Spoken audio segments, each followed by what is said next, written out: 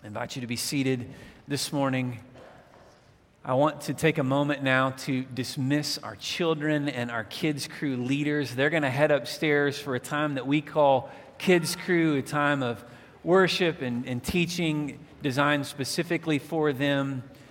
I'm thankful for our leaders who also are headed upstairs with them today to invest in our kids. It's exciting to see their excitement, isn't it, as they head upstairs each and every week. Well, as they're making their way upstairs, I want to introduce someone very special to you this morning. You know that we have, in view of call today, Josh Gresham. Let me tell you just briefly about Josh before I invite him to come and share with us from the Word this morning.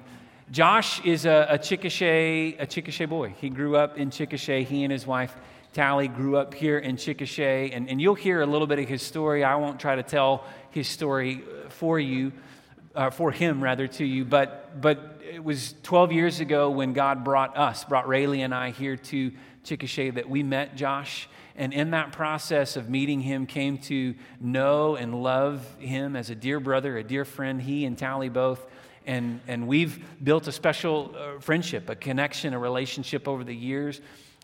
Many years ago, our church ordained him to the gospel ministry. He was serving at that time on staff at the First Baptist Church of Moore, Oklahoma, but we wanted to have that special role of ordaining him into the ministry. And Josh and I have just stayed connected through the years. We've been connected in a number of ways, and so when this position opened up a year and a half ago, he was quite literally the first phone call that I made and said, hey, I'd like for you to consider, maybe think about if this is what God would have.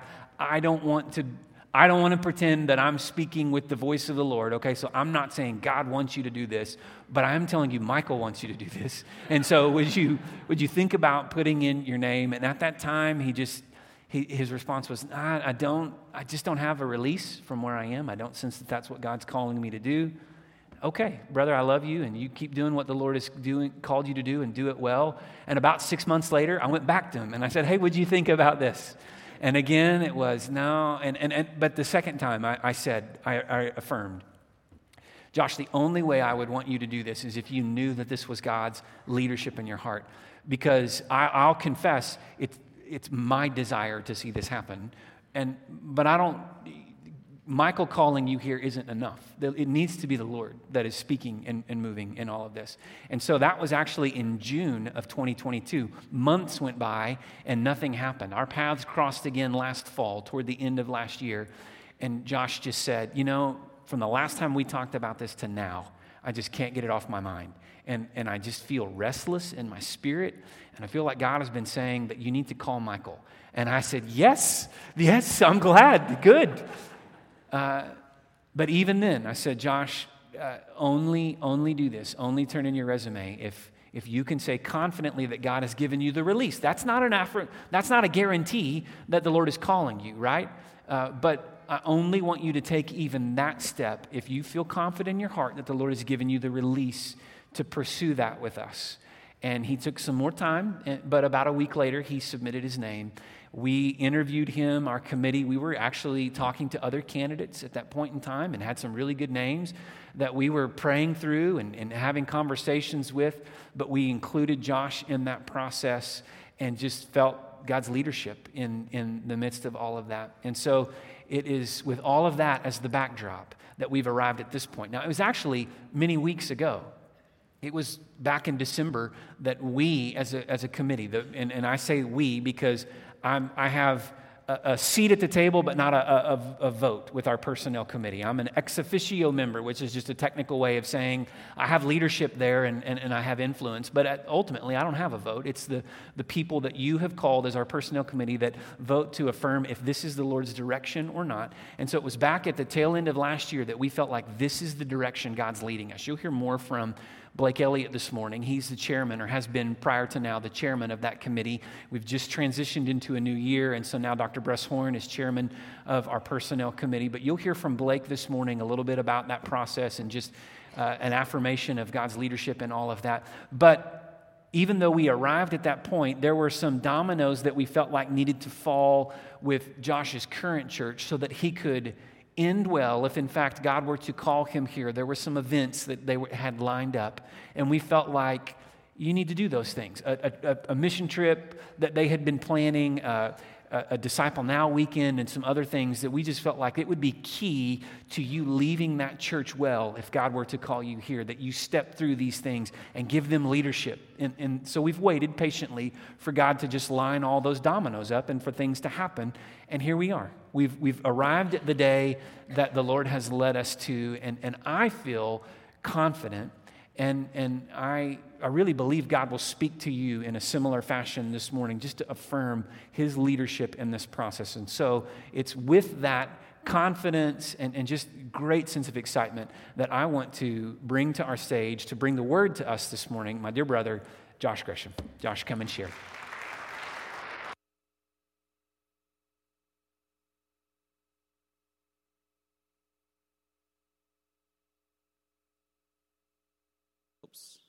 Can you hear me? Good.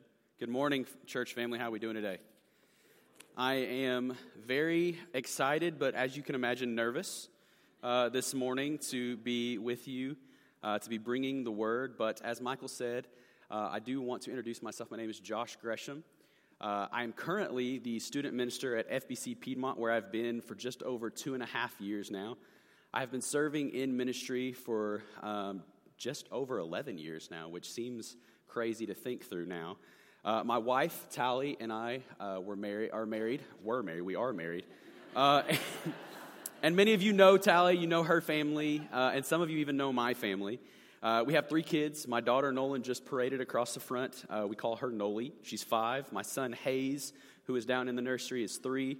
And my other son, who is asleep right here in the front row, thankfully, is Reese, and he's 7 months old. But I think I should take time this morning just to say that I'm very thankful for the opportunity to be here this morning, to preach this morning and to share my heart for God's word and his church with you all. Any chance I have to preach, I'm always a little bit nervous just because I take it very seriously. I believe that should be the case. But as I look around the room, I can look around and see many people that I love, I care about. This is home for us. And in a lot of ways, there's a lot of people that have loved and cared for me in this church as well. So I'm excited this morning to be with you. I truly consider this a homecoming for us, as I mentioned. And again, I'm grateful. I'd also like to say thank you for everybody that's put in time this weekend in helping us be welcomed here at the church, to feel included and loved as we came yesterday and were able to speak with many of you, many that we have known for years and years, and many that I got to meet yesterday for the first time, and hopefully I'll get to meet and get to know many of you even past this point. But we just are extremely thankful for the hospitality and the love that you have shown to us, to our family, and so thank you very much for that. This morning, you can go ahead and turn. We're going to be spending our time in the Word in Romans 10. Romans 10, 14 through 17. Before I get to that, I do want to just take a moment to give my testimony, as Michael has asked this morning, and about my call to ministry. I always tell anyone that I'm discipling or that I'm leading or teaching students, adults, whatever that's been over my time in ministry, that our testimony is more than just our salvation experience. It's the wholeness of God's work that he's done in our lives up until this very, very moment. I know that I can't cover every detail this morning, so I'm going to give you the shortened version, but if you would like to know more or get to know me more, I would love to sit down over a cup of coffee and just chat with you and get to know you even better. But I'll jump in. I was blessed to grow up in a home and a family of generations of believers, and I'm very blessed and lucky that my family is here this morning even. During my younger years, I grew up attending Laverty Baptist Church, which is just out by Lake Birchie for kind of a point of reference, outside of town here, where my grandparents lived across the street, and my grandma Mary, who's with us this morning, faithfully attends even today. Church attendance in the community of the church was always very important to my family, and Sundays were a whole ordeal for our family. We would go to church in the mornings, and then from there, we would actually go to my mom's mom and dad's house. We would eat lunch, where my grandma Nelda would ask me each week. They didn't always attend with us. They did at periods of my life. But she would ask every week, did you go to church this morning? And I would say, yes, ma'am. She would pat me on the head and say, good boy.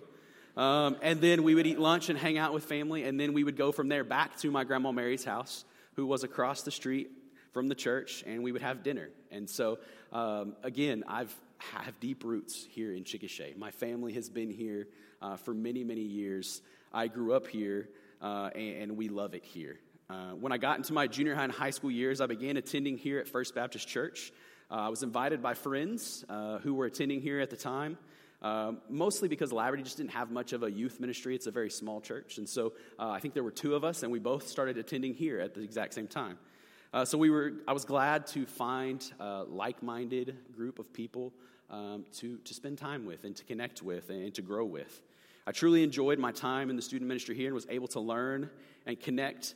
But it really wasn't until college that I truly began to understand my relationship with God and that there actually wasn't much of a relationship to begin with. During that time, I struggled greatly with wondering if I really believed what I claimed to believe or if I'd done and believed what others around me had done and believed, my friends or my family. Thankfully, by God's grace, this caused me to press into God, as some don't. And I was able to pursue a real and genuine relationship with the Lord instead of distancing myself. I wanted to know what it meant to actually know God, to truly believe God, and to pour my whole heart into that. By God's grace, again, this caused me in that moment to give my life over fully to God in humble obedience. I also realized that if I was going to give my life to Him fully, I'm kind of an all-or-nothing person, that it also meant that I was called to serve Him. I wasn't sure if that meant full-time or wherever I ended up working in whatever job I had, but I knew I would serve Him wholeheartedly.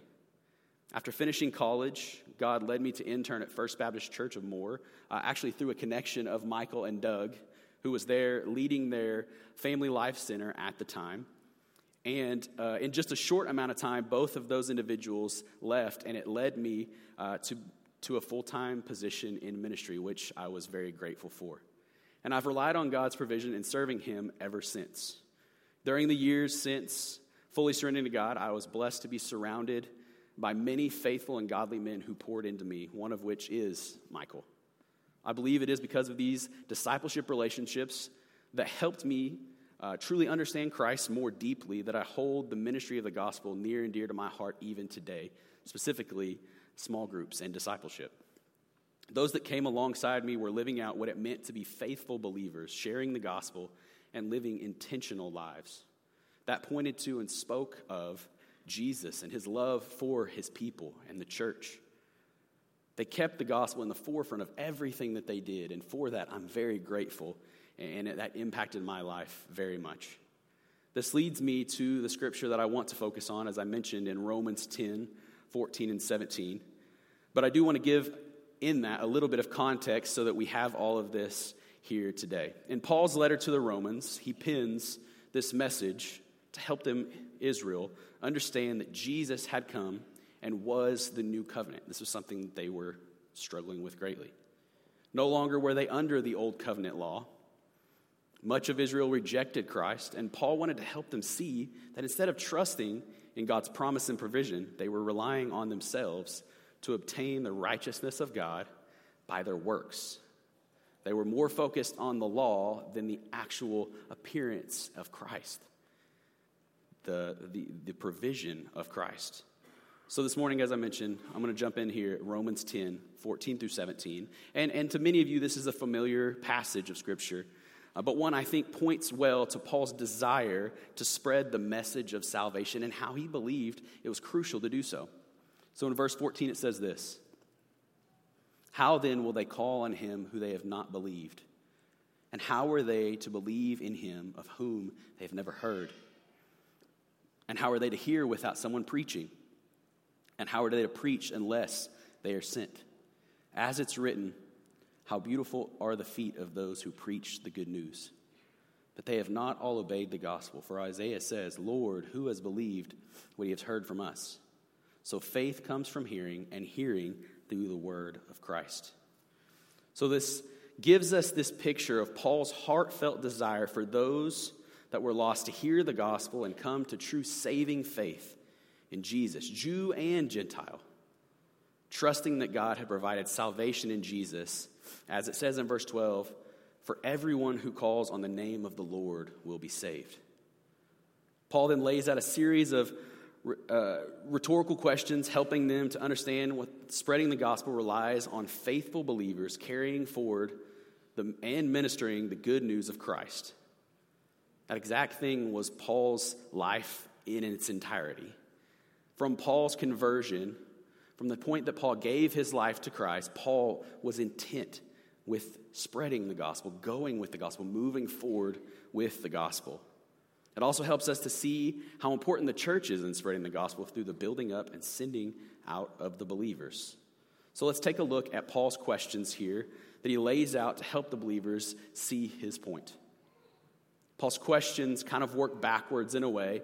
They actually are building upon each other, obviously, to help them understand that the sharing of the gospel begins with first being sent and ends with the message that is being proclaimed by faithful men, being accepted by those who hear, believe, and trust in Jesus Christ.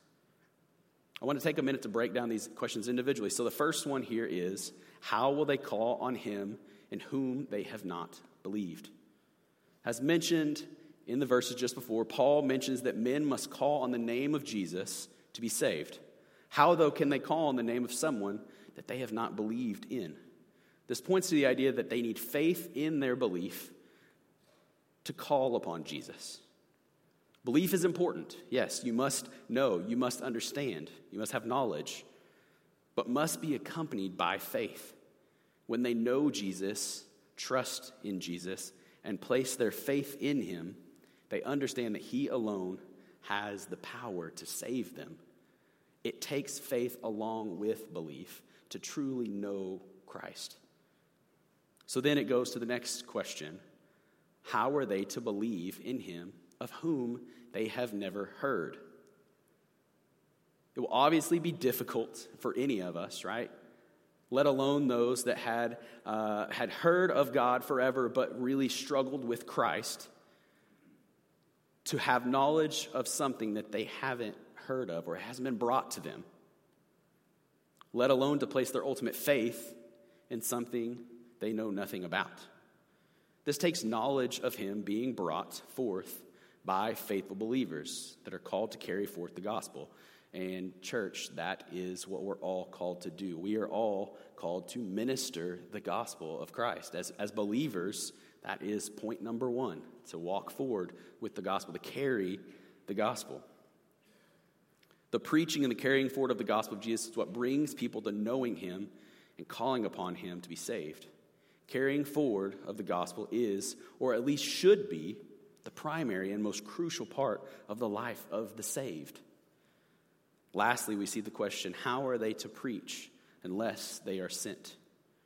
When teaching to any group, as I mentioned earlier, I always say we don't read ourselves into the text, right? We weren't there in Rome, but that we can gain wisdom and knowledge from any bit of Scripture because it's all good for us to grow in knowledge and wisdom and teaching. Here we can gain wisdom and knowledge of that the church is called to do, of what the church is called to do in sending out those that are faithful to preach and teach the good news. The church is a place where the lost are obviously welcomed and loved and cared for. And we are blessed that if the lost come into our church, that they will be loved, cared for, and hopefully they will hear the gospel, because that's a hard thing for the lost to do. That's a bold move on their part. But ultimately, the function of the church, what the church is called to do, the body of Christ, is to equip the saints so that they can then go and impact lostness. The body is called to impact lostness. So then, who is it that is called to be sent out? I believe Paul is arguing here that is us, the believers, those that have placed our faith and trust and have gained the knowledge and wisdom of Christ. He's arguing that not only is it the church's job, but specifically it's his. He sees this as a very important thing in his life. I'm going to read also a passage here from 2 Timothy that I think backs this up well, and I'll read it for you guys so you don't have to go over there. But in 2 Timothy 2, it says this: "You then, my child, be strengthened by the grace that is in Christ Jesus. And what you have heard from me in the presence of many witnesses, entrust to faithful men who will be able to teach also others." So we see here that this idea is that the church would be able to build up, strengthen, grow, and send out those that have trusted in Christ, have believed, and can move forward with the gospel faithfully. This is how the gospel spreads, straightforward and simple. It begins in the church, and again, the church, the body, impacts lostness. You are called to impact lostness in Chickasha, Oklahoma. In surrounding cities, I met a family this morning from Blanchard. You're called to impact lostness in Blanchard. You faithful believers, please hear me, are God's plan to save the lives of the lost. The sovereign God of the universe has set forth his plan to spread the good news of Jesus. And the church is that plan. You are that plan. He then says, "How beautiful are the feet of those who preach the good news." And this makes sense in the context here and in seeing Paul's his convictions of what he believes and where he stands in carrying the gospel and the importance he places on it. He is stating that the person that carries the gospel has beautiful feet because it speaks of the movement, the activity, and the progress of the gospel message and the messenger. Paul brings it back full circle in saying they must have faith in the gospel to be saved, so they must hear it. They cannot believe if they do not hear. He references here Isaiah 53 in stating that not all would believe, and that's a truth. But he then says that nobody will come to faith unless they hear the gospel of Jesus. They must hear the pure, true, unfiltered reality of the gospel. They must hear of Jesus' life of service to others, the preaching of the word. They must hear of his sacrificial death on the cross for their salvation, for their sins. They must hear of how he conquered death and he was raised from the dead. And they must hear that he ascended and now sits at the right hand of the Father as our mediator and the judge of all. They must hear the fullness of the gospel. The movement of the gospel is crucial to the movement of what this is, what we do. As believers, again, you are called ministers of the gospel. Unfortunately, there's no way around that. You are called to spread the gospel. You are called to share the gospel. There's no excuse. There's no, maybe I'll do it tomorrow. It's what you're called to do. And so church, I want to ask and I want to leave you with this simple but straightforward question. Do you believe that this is true? Do you believe that God has ordained his will upon the church, and that is for the church to impact lostness here in Chickasha? Do you believe that you are called to minister that same gospel? Do you understand the spiritual importance and implications of that? Do you understand how crucial it is for the gospel to move forward? We're all called to minister the gospel of Jesus with no exceptions. Do you truly believe that the body impacts lostness? Do you understand that we are called to grow up and send out believers? And how do you respond to the gospel in your personal life?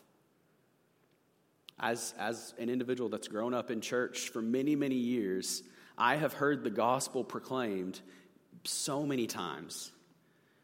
And in that, I truly do believe that every time the word of God is spoken, that we are called to respond in some way, shape, or form.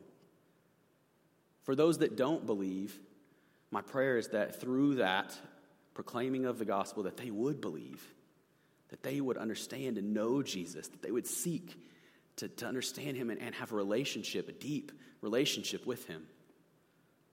For those that maybe are young in their faith, the proclamation of the gospel should call them to obedience, to deeper relationship, deeper understanding of what they actually know, what they have placed their faith in, and the true understanding of what it means to be a faithful follower of Christ. And for that saint that has been walking in Christ for years, the gospel still should call you to respond in obedience, in truth. That should be the case from the time you give your life to Christ to the time you leave this earth. The gospel should always bring about something in us. It should call us to respond in a way through obedience, through repentance, through knowing of him, through trusting of him, and placing our faith ultimately in him. And that looks different in every season of life. So how are you responding to the gospel in your life? Is your response one of obedience? Maybe today that's something that those of you that don't know Christ would have the opportunity or would have a deeper understanding of. And I pray that is the case. But maybe there's somebody in this room that has been walking with Christ for a long time and you've just been in a season of struggle. And I would call you today and I would ask and I would pray that you would just simply seek him. How you know Christ and how you confess that distance from him, it's going to look different for you than it would for me. But that you would just call upon him, that you would place yourself under him, knowing that he will lead, guide, and direct you.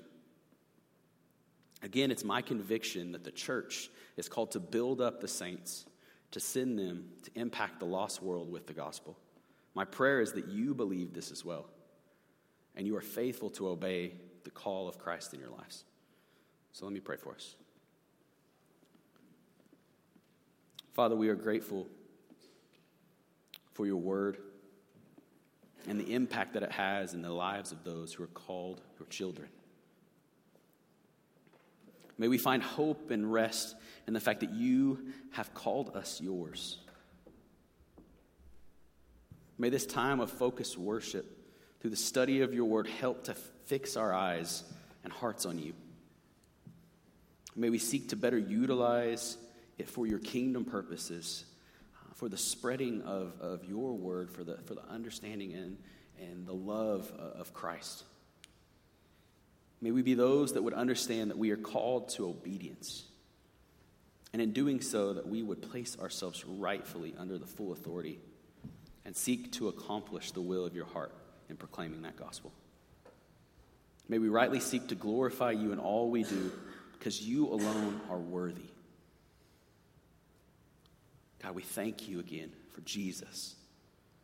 We thank you for his sacrifice, for the teaching that he did while here on earth, for the love and his sacrifice, his blood on the cross that was shown for us. God, and his conquering of death and darkness. And God, that he is sitting at your right hand. And even when we proclaim to you our praises and worship, God, that when they don't make sense, God, that he echoes them to the Father for us. It's in his name, our Savior Jesus Christ, that we pray. Amen. Amen. We've heard a good word this morning from a faithful brother.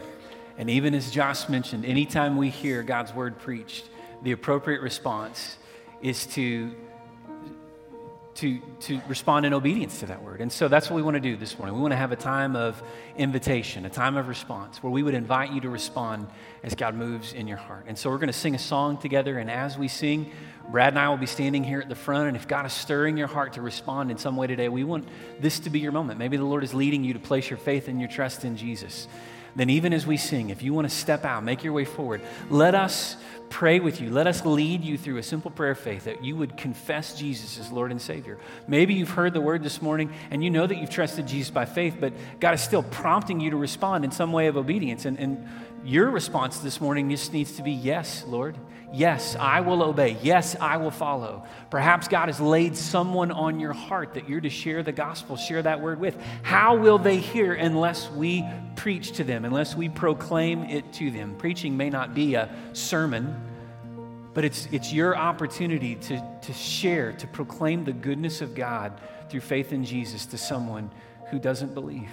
And so however God may be stirring your heart to respond today, we want to create a moment, create space for us to respond in obedience to Him. And so I invite you to stand with me this morning, and we're going to sing this song that is calling us to the altar, calling us to that moment of response. And as we sing this, if God is stirring in your heart today, would you respond in obedience to Him?